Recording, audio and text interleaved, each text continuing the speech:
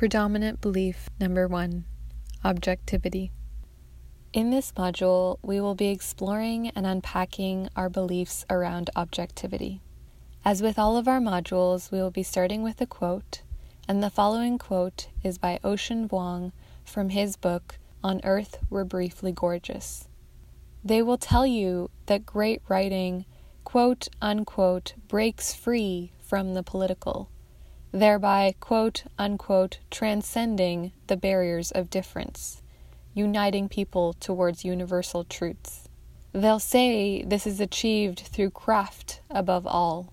Let's see how it's made, they'll say, as if how something is assembled is alien to the impulse that created it, as if the first chair was hammered into existence without considering the human form. One of the myths that continues to persist in the world of research, and within that, the world of social R&D, is that we as researchers are objective, neutral beings.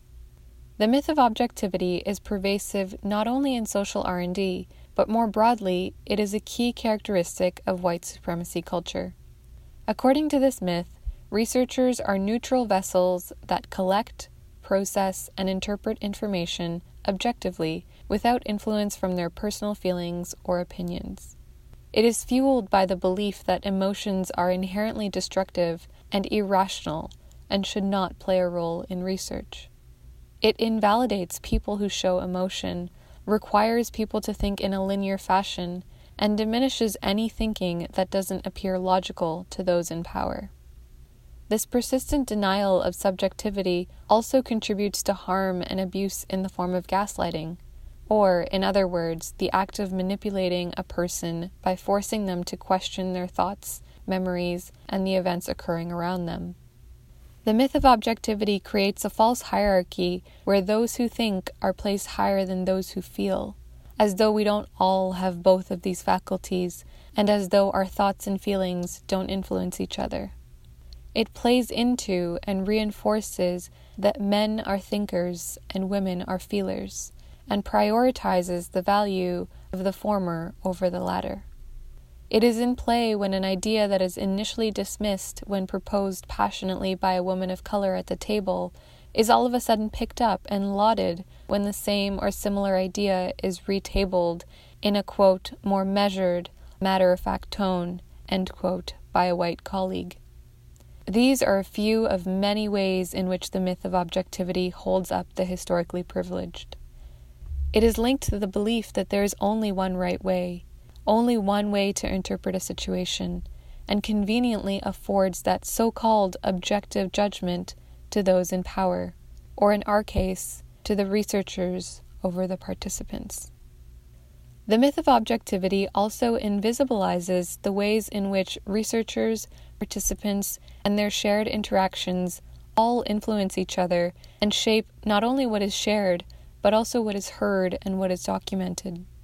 The researchers' biases about the communities they are engaging will shape both what they ask and what they hear. Their hypotheses about the research question will influence which insights stand out to them as relevant. The researcher's emotional state will determine how they interpret participants' responses, and their personal and professional stakes in the projects will be weighed when they decide which findings to share and how to share them. On the flip side, participant engagement is shaped by their perception of the researcher, the biases they hold, and what they feel is expected of them. In the words of author and professor Robin Wall-Kimmerer, while science may be, quote, rigorous in separating the observer from the observed and the observed from the observer, end quote, the lived experience of a research interaction transcends the arbitrary divides erected by the myth of objectivity. Both the researcher and the participant are inevitably affected by the other. In the words of science fiction author Octavia E. Butler, all that we touch, we change, and all that we change changes us.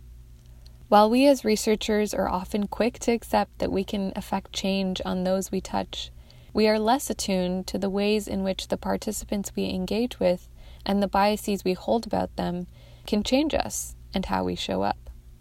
that would mean having to admit that we are at least in part subjective, that knowledge is relational, and that we see others through the lens of our own lived experience and social conditioning. The myth of objectivity is linked to the erasure of the body and the supremacy of the mind over the body that happens within academia and social R&D. In the words of author and professor Bell Hooks, the erasure of the body encourages us to think that we are listening to neutral, objective facts that are not particular to who is sharing the information. We are invited to teach information as though it does not emerge from bodies. She goes on to share, the restrictive, repressive classroom ritual insists that emotional responses have no place. Whenever emotional responses erupt, many of us believe our academic purpose has been diminished. To me, this is really a distorted notion of intellectual practice, since the underlying assumption is that to be truly intellectual, we must be cut off from our emotions. Some of the resistance to subjectivity, or the realm of the emotions, the physical, and the spiritual, may also be because we as researchers do not feel equipped to navigate these realms within a research context. We will unpack more of the role of the mind-body split in the Mind-Body Split and Disembodiment module. The myth of objectivity is upheld by the people who stand to benefit the most from the credibility it affords them. That said, as with most toxic beliefs and systems, it is harmful to everyone involved. The myth of objectivity is harmful to participants because it removes the responsibility of the researchers to examine and mitigate their biases about the communities they are working with, by assuming that they have none. It privileges the assessment of the researcher over the lived experience of the researched.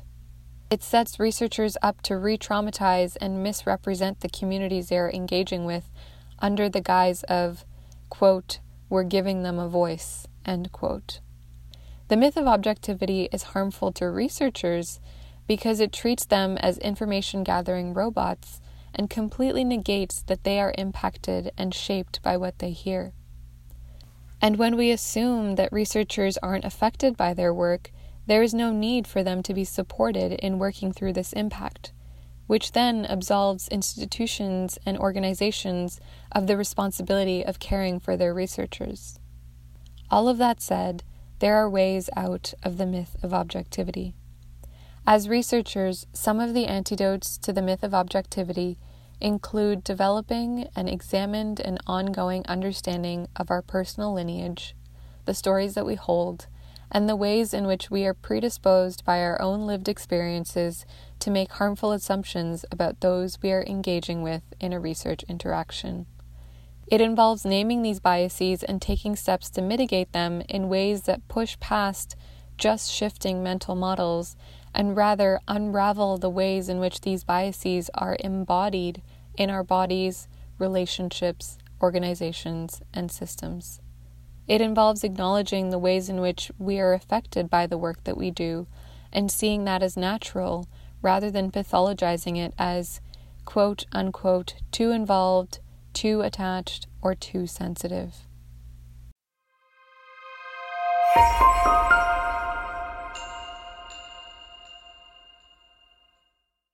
The following reflection prompts are intended to help you work through your own relationship to objectivity and the beliefs that you hold around it. I invite you to pause after each question and note down any immediate responses that emerge before diving deeper into this exploration. How do you define objectivity? What experiences have shaped or reinforced this definition for you? Do you believe that there are situations in which you can be entirely objective? Why or why not? What is your relationship to your emotions versus your thoughts? Do you experience one as more legitimate than the other? If so, why? Who have you typically associated with objectivity or experienced as objective? How has the assumption of researchers as objective vessels served you? How has it cost you? What other norms, beliefs, or practices within the field of research and academia would be called into question if we questioned the myth of objectivity? How have you or people around you been pathologized for showing emotion? I invite you to pause here and take some time to unpack your responses to these prompts before moving on to the next module.